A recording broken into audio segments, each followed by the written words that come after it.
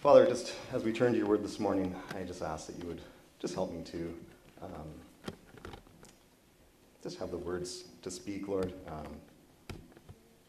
That what I say would be taken with the intent that is behind it, and that we would be helped through this in some way, Lord. We ask your guidance, your direction in everything that I say this morning, and Lord, that you just open our hearts to in Christ's name. Amen. So last week, I read the passage from verse 13 to, I can't remember exactly where I stopped, but in this passage, we have these woes that Jesus declares. And we started looking mainly at the first one. In verse 13, it says, "Woe unto you, scribes and Pharisees, hypocrites!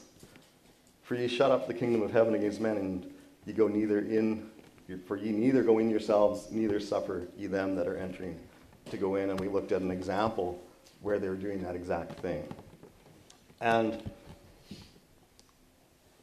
when I was looking at these things and doing some studying on these woes, when I did a search about it, I saw that there's a discrepancy in how many woes are declared. And one says there's 7, one says there's 8, and so I'm like, oh, I looked and I counted, and yeah, there's 8. And I had written what I have to say about this next one prior to me looking into this issue. But what I discovered is that if you're not reading, and I can't say across the board every version, but if you don't have a King James version, verse 14 is, in more cases than not, probably not there.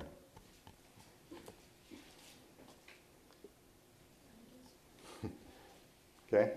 So if it's not there, and when I realized that, like if I'm going to spend my focus on verse 14 today, which was my intent, if that verse isn't in your Bible, I don't want you sitting there spending the entire morning service dwelling on that instead of listening to what I have to say about the verse. And so I just wanted, and I don't want to spend my time on this. This is not my topic of choice to speak about, of what version of the Bible you're reading. I preach out of the King James for a reason. It's because I believe what it says to be completely the Word of God. And if you don't agree with that, that's fine. But I think you should realize that the reason you like my attitude towards how I preach and what I preach is because of my view of that Scripture. And so you don't have to agree with it, but I think you should realize that what you like about me is my belief in that. If you like me at all, but you're here for some reason, so. But this is where the issue comes up, and it's like, I actually believe that the words on my page are literally the words of God. This is complete, inerrant, perfect. Amen. And so when I look at that, and I say, this has this verse here, and if yours doesn't, I'm going to tell you that there's an error in what you have in your hands.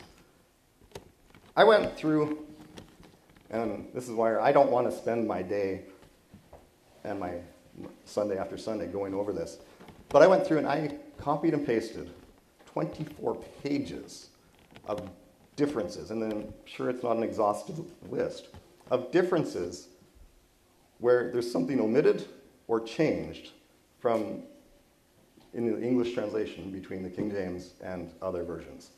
And I think we need to understand why those differences exist. And so that's the only thing I really want to say about it this morning is where those differences come from. And this really comes down to faith, right? This comes down to, you can't go through history, you can't pin down that this is what's right. It's going to come down to faith one way or another. And so, but we need to understand the differences, why there is a difference, why there's a verse missing, and there's not just one verse missing, guys. The difference is where the origin of our source text comes from. When we say, let's look at the Greek, or the Greek says this, or the original says this, there's no such thing as the original.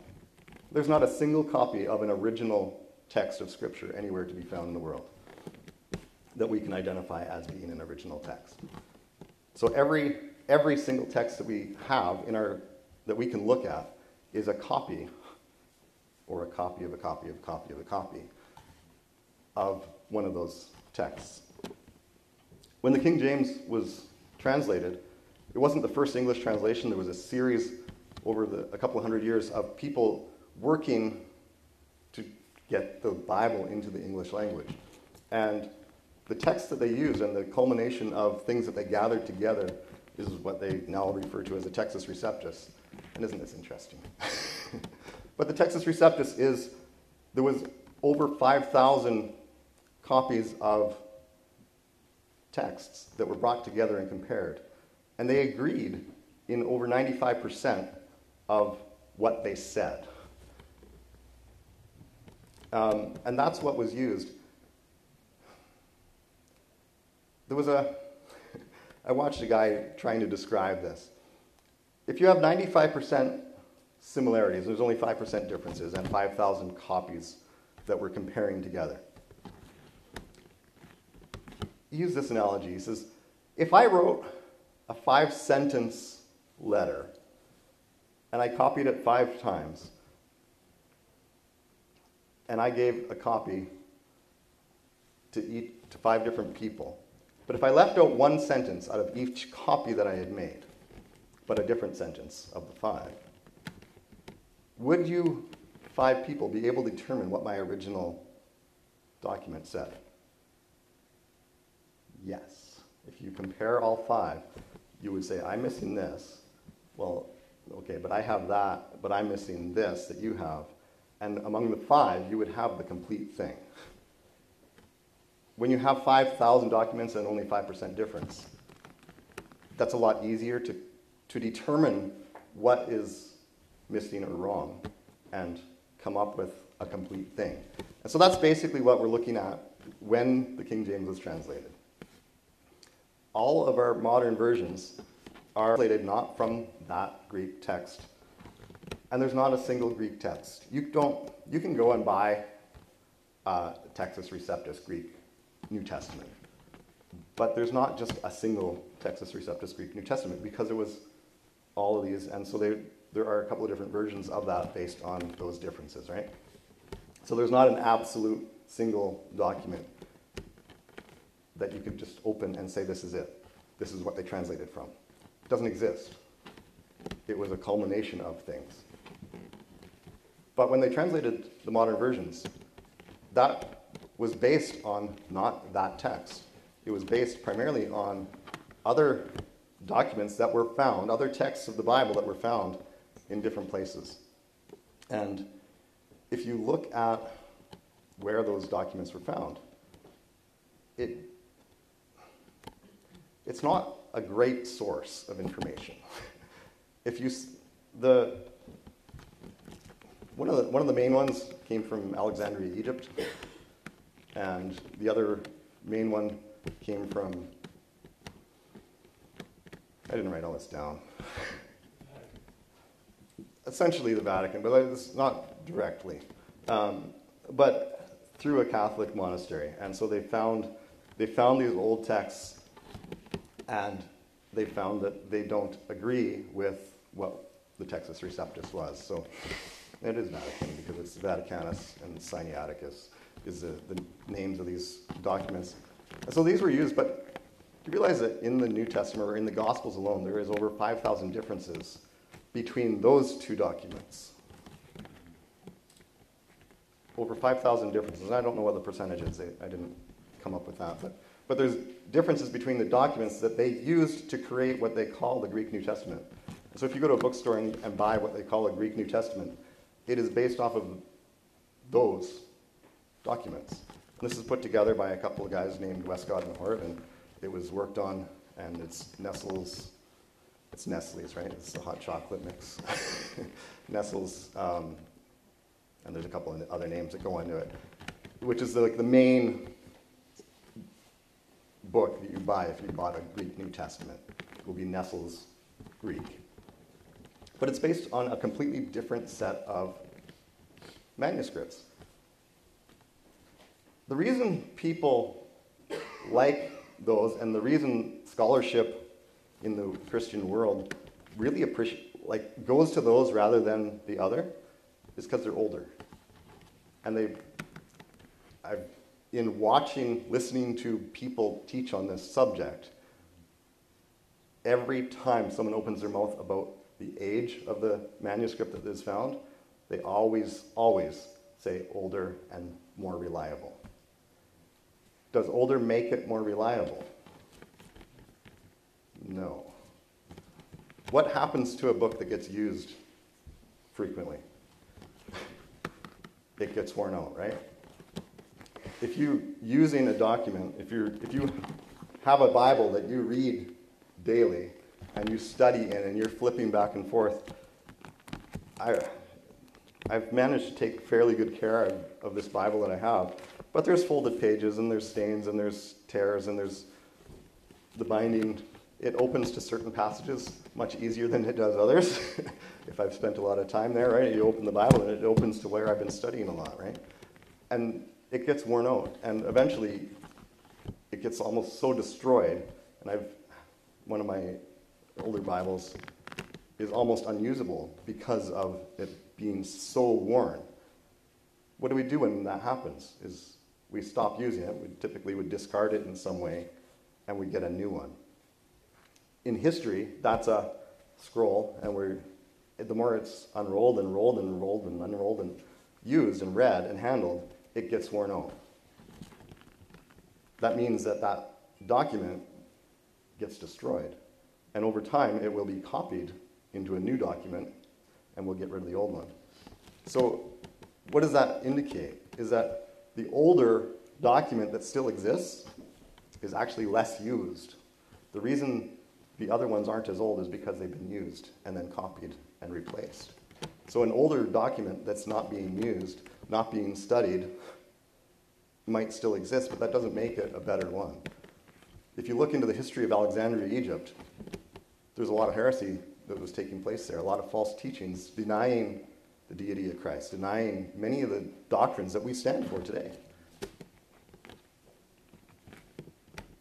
Is that the reason why some of these verses are missing? If you look at the verses that are missing out of some of the modern versions, they're verses that speak of the deity of Christ. They're verses that speak of the Trinity. They're verses that speak of the blood of Christ and his sacrifice. There's some important things. And I've heard people comment that, well, got added to the Textus Receptus and they shouldn't be there.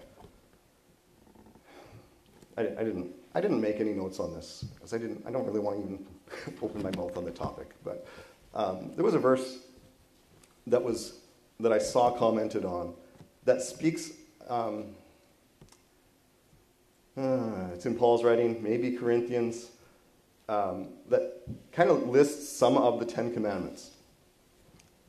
In the King James, the commandment of thou shalt not lie, I think it was phrased differently, but bear false witness, right?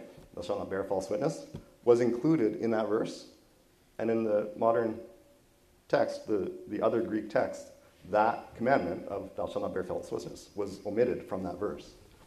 And just the comment was made that what's more likely? Somebody adding this when they're making changes to the Bible, or someone omitting that when they're making changes to the Bible, right? And it's just little things like that the more you study it, and it depends what direction you're studying it from, of course. You go online now, it's actually hard. I found it hard to find people, when you just search the topic, it's hard to go online and find an argument that's from my perspective. You'll find countless people criticizing what I'm saying right now. But if you look at it from this perspective, this is the Bible-believing perspective that I have. The other perspective is a Bible doubting and a questioning. And you go to Genesis chapter 3. Where's the origin of sin? Is Satan says to Eve, "Yea, hath God said?" He casts doubt on what God has said, on the instructions that God has given. And that's exactly what happens when you start questioning, does this verse belong or does this verse not belong? Should it say it this way or should it say it that way? There's doubt being cast on what has God said. Does that mean, I'm not going to stand up here and I'm not going to jump up and down and thump on my Bible and say, you need to read the same one. I don't care, but I just want you to understand that there's a reason for me to believe this one. And if you don't, fine, but I just encourage you to look at it a little bit and at least realize that the reason, there is a basis for my stance on this position and what I teach and preach on it, okay? So that's all I'm going to say about the topic. I didn't print off those 24 pages, or it might have even been 27 pages of these differences. You'd do well to do some of that looking. Anyway, let's read verse 14, if that's all right. Verse 14 says, "Woe unto you, scribes and Pharisees, hypocrites! For ye devour widows' houses, and for a pretense make long prayer. Therefore ye shall receive the greater damnation." It's an interesting verse. When it says, sorry, my back is sore. It just moved the wrong way. "Woe unto you, scribes and Pharisees, hypocrites, for ye devour widows' houses." What does that mean? They're not sitting there, plop it on the table and start eating, right? Like, we devour widows' houses. Like, they're taking advantage of people that they should be helping. Right? Like, can you imagine if you have someone in the church whose husband and family have died and they're gone and this woman's by herself and she doesn't have what she needs to take care of herself. And yet the church is demanding, well, you haven't paid your tithes. And there's a funeral expenses. And, well, your husband left me in charge of his estate. And, well, there's expenses involved and I need to sell your house. And, well, right? Like, there's a lot of extortion and problems. You go look at any religious organization that's been around for a while. And that's almost exactly what happens, is they swindle people out of their money and in the name of God. And it's completely wrong the way that it's done. You can see in some stuff. Sorry if you listen to Creflo Dollar. I'll just criticize him briefly here. But no, there was a bunch of stuff came up just recently. And he's a prosperity preacher, right? And he's repented in a service just a few weeks ago of his preaching on tithing. And he corrected himself and he said, if anything that I've written or said up to this point, throw it away. And that was a good start. And he's changed he had corrected his teaching on tithing. Well, this guy's a multimillionaire because of his teachings on the tithing.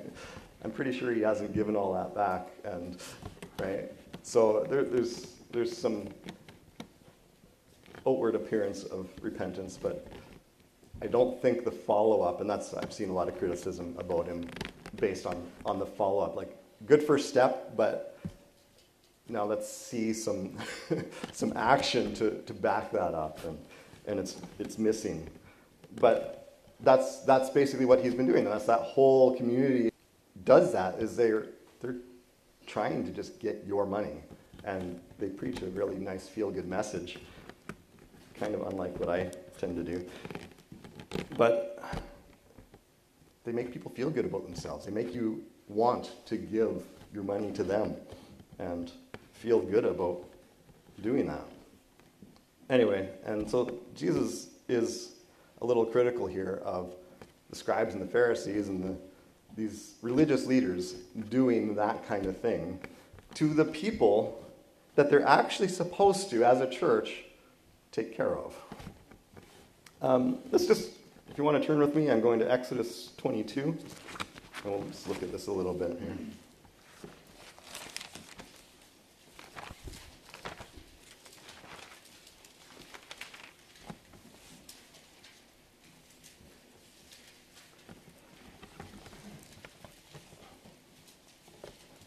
Exodus 22 and verse 22 and 23 says, "Ye shall not afflict any widow or fatherless child. If thou afflict them in any wise, and they cry at all unto me, I will surely hear their cry." That's, God cares about the widows and the fatherless children. And he's very adamant that you are not to afflict them, you're to help them. Isaiah chapter 10 gives some instruction in that area as well.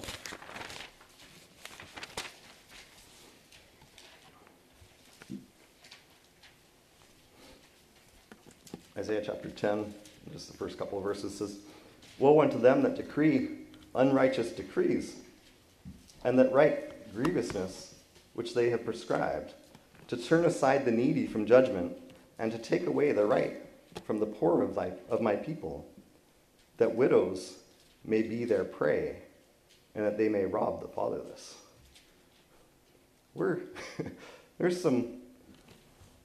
He's calling out this action of taking advantage of people that are actually needy people. We'll do one more verse in Proverbs chapter 15 and verse 25. Proverbs 15 verse 25 says, "The Lord will destroy the house of the proud, but he will establish the border of the widow." He will establish the border of the widow. The Lord will destroy the house of the proud. Careful. Careful your attitude towards less fortunate people than you, right? These are the warnings given. And there is, for some reason I didn't go digging up all the instruction given on, I think very close in that Isaiah passage, it tells us that we are to take care of the fatherless and the widows and the poor. That's our instruction and I say as the church, we are instructed as the church in the New Testament to do that, to take care of the fatherless and the widows. Israel was instructed in the Old Testament to do the same thing. They were given those same commands to take care of those that were in need, to take care of those that were less fortunate. That's God's plan and desire for us, is to... Do you see God's heart in that? People describe the God of the Old Testament as like this harsh, judgmental. Yes, he was. His character hasn't changed, though. And you see the compassion and love in that Old Testament God as well, in his warnings of how you're taking care of the fatherless and the widows and the people that are in need, the poor among you. He takes care of those people, and he does it through instructing you and me to do those things. That's the God of the Bible. Like, people are so hard on God over his judgment of people, but God's judgment is just, right? It's based on his care and love and our wrongdoing. So anyway, Jesus deals with that. He doesn't go into this long thing. He just calls it out. "Woe unto you, for ye devour widows' houses." Just a simple statement. And continues on, he says, and for a pretense, make long prayer. And I'm just going to look at a couple of verses here, a couple of the passages on this idea, this pretense. For a pretense, you make long prayer. Ecclesiastes chapter 5 gives, it was right after Proverbs, Song of Solomon, Ecclesiastes there. Ecclesiastes 5, verse 2. It says, "Be not rash with thy mouth, and let not thine heart be hasty to utter anything before God. For God is in heaven, and thou upon earth. Therefore let thy words be few." You ever looked at that verse before? This is like don't be hasty to utter things before God. Slow down. And it says, let your words be few that you're uttering before God. And it says, because he's in heaven and you're down here on earth. He sees the bigger picture and you're just seeing a tiny little part of it. And I think the implications, like, we come to conclusions and we're telling God what he ought to be doing in this situation, and we haven't got a clue of the whole situation, and God sees every detail of it. And here we are trying to instruct God and tell him how to react, how to respond, and what he ought to have done or ought to be doing in a particular situation. So instead of having these long prayers, we need to back that off just a little bit and maybe just reduce that and like, God, you see it. And here's what I see. Please deal with this. And just be a little bit more cautious in the way we try to instruct God in circumstances that we think we understand, but truly we don't understand it the way that God understands it.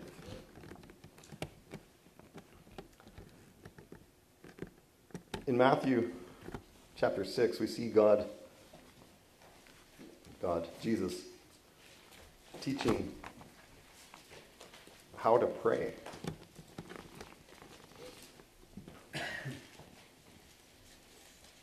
speaking of, for a pretense, they make long prayers, right? So already we see that the Bible gives some instruction not to have these long prayers, but to maybe shorten that up a little bit.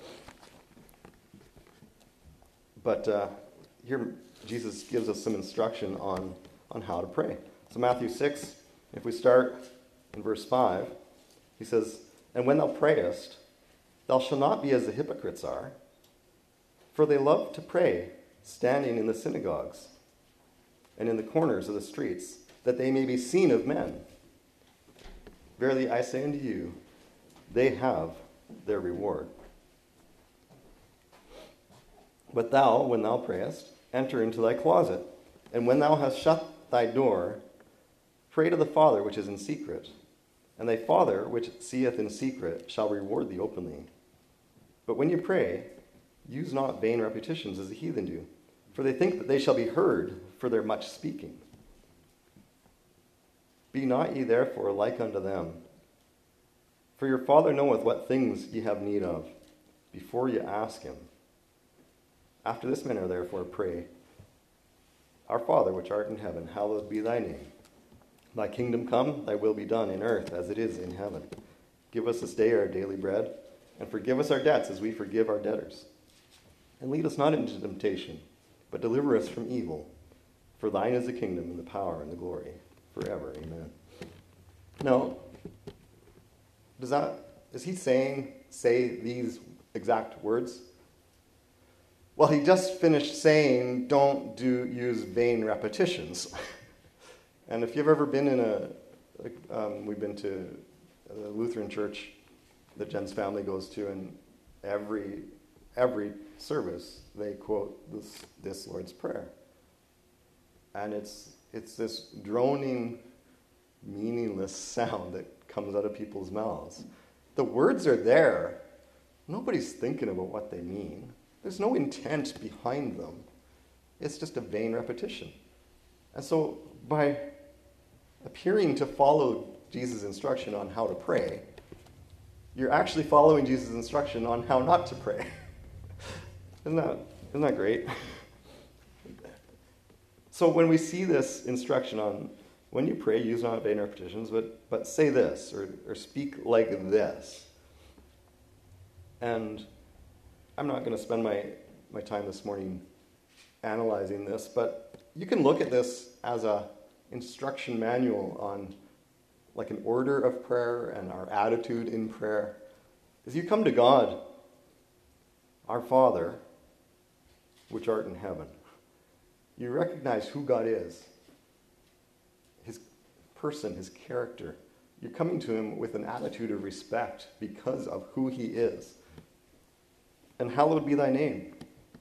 You add some worship in there because of who he is. So we come with an attitude and acknowledging God instead of just expecting him to submit to our every whim and desire, right? It's a completely different attitude of prayer. And you can go through this and you can see that kind of instruction as it follows through. It's like, there's an order to this, and it just affects our attitude in the way we approach God. And my first thing when I come to prayer shouldn't be the thing that I want God. I should be treating him like a magic lamp, right? That I rub the lamp, the genie, and the genie comes out and I get to make 3 wishes. Like, that's, I read my 3 chapters of the Bible this morning, and so now I'm going to go to prayer and God's going to grant my 3 wishes, right? It's not how it works. This isn't the God of the Bible. God loves us, cares for us. He wants good things for us, but he wants things for our good. And the things that we want aren't always for our good. When our children really, really, really want that candy or that snack or that treat, that special thing. When your 5-year-old wants a chainsaw for Christmas, you don't give him a chainsaw for Christmas. You give him the one with the little balls that go around the chain, right? Like, you can pretend for a while. I'm not giving you the real thing so you can handle it, right? But there's things that our children want that they really want it, and they'll beg and plead and cry and have a fit when they can't have it. But as a parent, do you withhold that because you just want that child to suffer and to be miserable? I don't know a parent that wants their children to be miserable. We withhold things because we know what's good for our children. We know that this thing is not a benefit to you at this time. And there might be times where, we let our kids have candy, right? It's not necessarily good for them, but it's a treat, and it's something they can enjoy. And there's a time when it's an appropriate thing. But when we come to God and asking for things, it's not always the right time and place, and it's not necessarily in our best interest to have that. And God, if we approach God with the right attitude of, thy will be done, not mine, and we put the things before him that, here's my understanding of the situation, and here's what I see, and God, please do something with this. And we let him deal with it, is how we ought to be coming to him in prayer. But he gives some instruction at the beginning of that, and I think it was in Bible study we were just talking about a couple weeks ago of, are you doing things in the church for a pretense, right? Like, do you like to be the one that's called on for this purpose or that purpose? I think I said this on a Sunday a couple weeks ago, right? What's your reason for wanting to be involved? Is it because you just want to serve God? Or do you want people to see you in that position and to think that you are more spiritual maybe than you actually are? And so we just need to be careful in those things. I know I turned to this other passage a couple weeks ago, but I'm going to Luke chapter 18.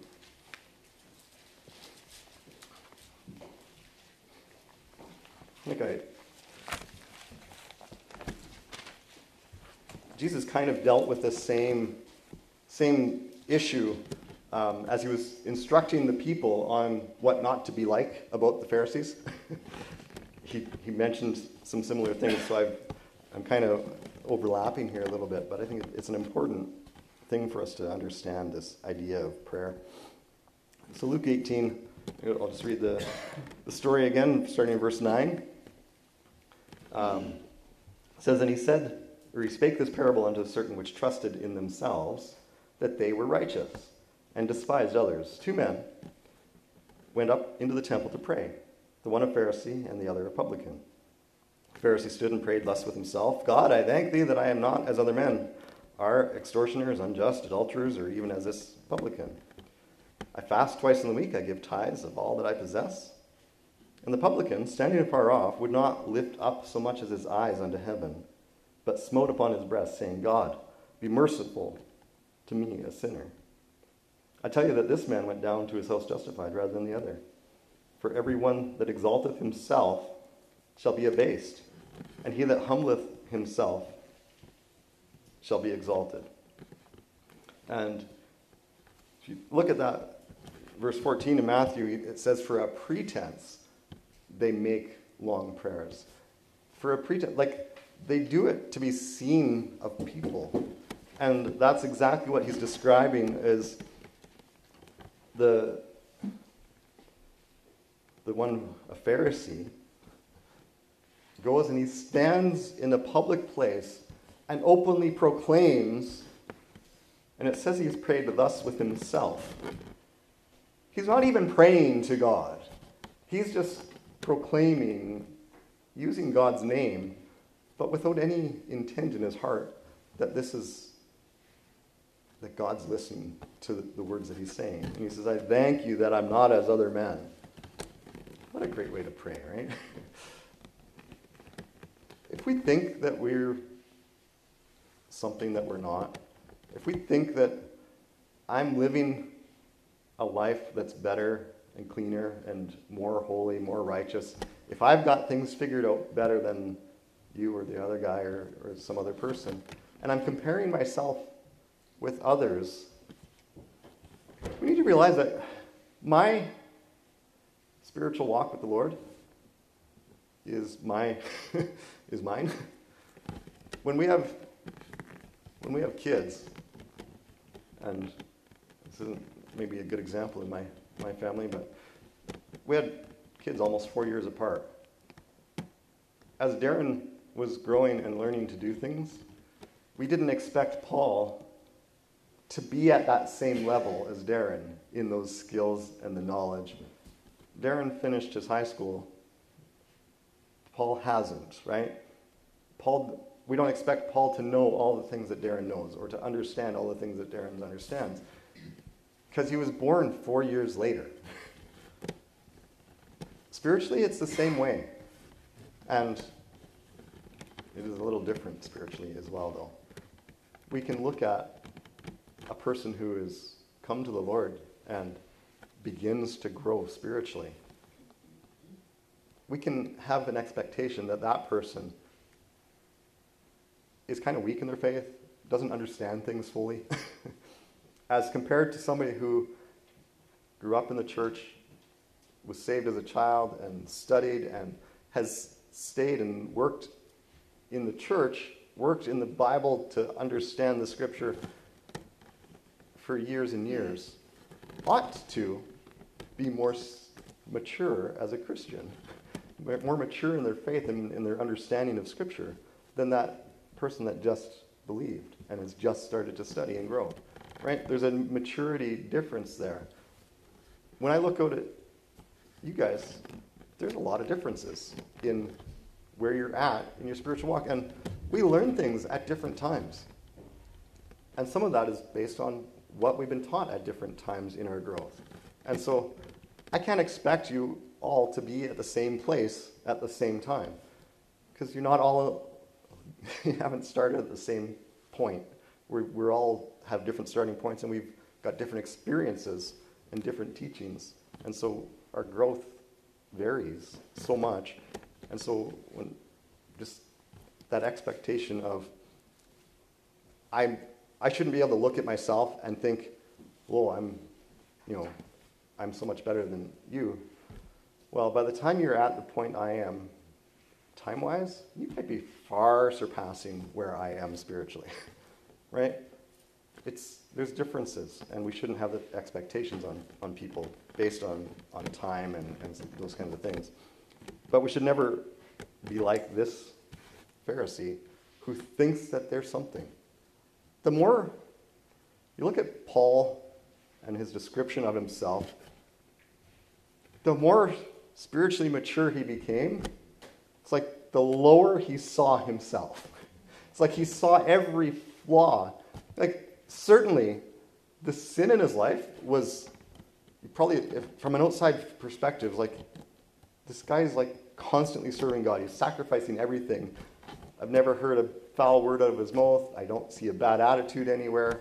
He never talks about people when he shouldn't. We can't find a thing wrong with this guy. And yet, when he writes about himself, he's like, oh, like, woe is me. Like, I'm undone. Like, oh, I'm such a terrible, I'm the worst. Like, I'm the chief of sinners. Like, he describes himself in this way that is like the opposite of this Pharisee. And yet, he's literally the opposite of this Pharisee. He is spiritually mature, and his life exemplifies what a Christian ought to be like. But he doesn't look at himself in that way, and we shouldn't be looking at ourselves in that way. We should always see that room for improvement and the room for change. And so we should always be like the publican that was here, who wouldn't lift up his eyes towards heaven. He just knew. It's like, man, I got a long ways to go. But his heart was right, wasn't it?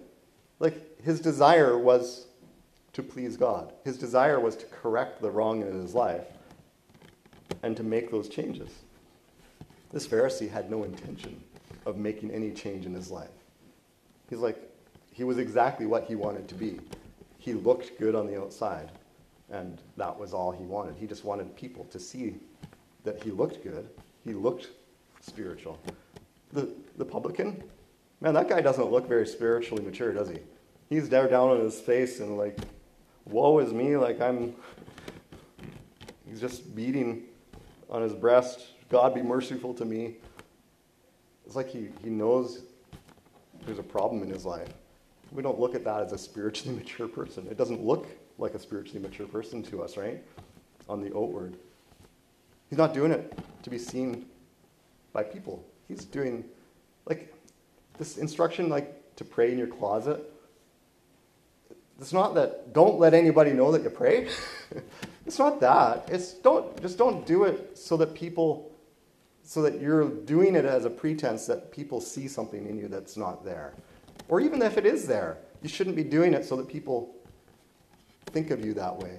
You're just doing it because this is what I do. When I get up in the morning, I open my Bible. So whether that's in the privacy of, Saturday, every Saturday is mainly my biggest day of study, prepping for Sunday. And kids have a friend over. I sit in the living room to study most of the time. And I continue to sit in the living room to study when the friend's over. He sees me with my Bible and a computer and, my notebook and whatever, every time he's over. I'm not doing it for him to see me doing these things. It's just, this is what I do. He just walked into my environment where I'm doing that, right?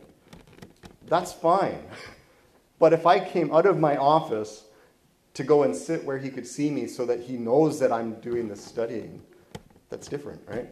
You're doing it for the wrong reasons now. So that's what Jesus is talking about, of don't, pray in the closet.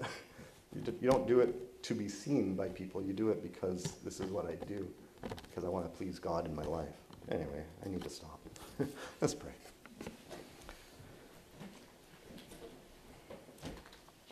Lord God, it's just as we're looking at your word, Lord, I'm glad for it. I'm glad for the things that we see Jesus dealing with in people's lives.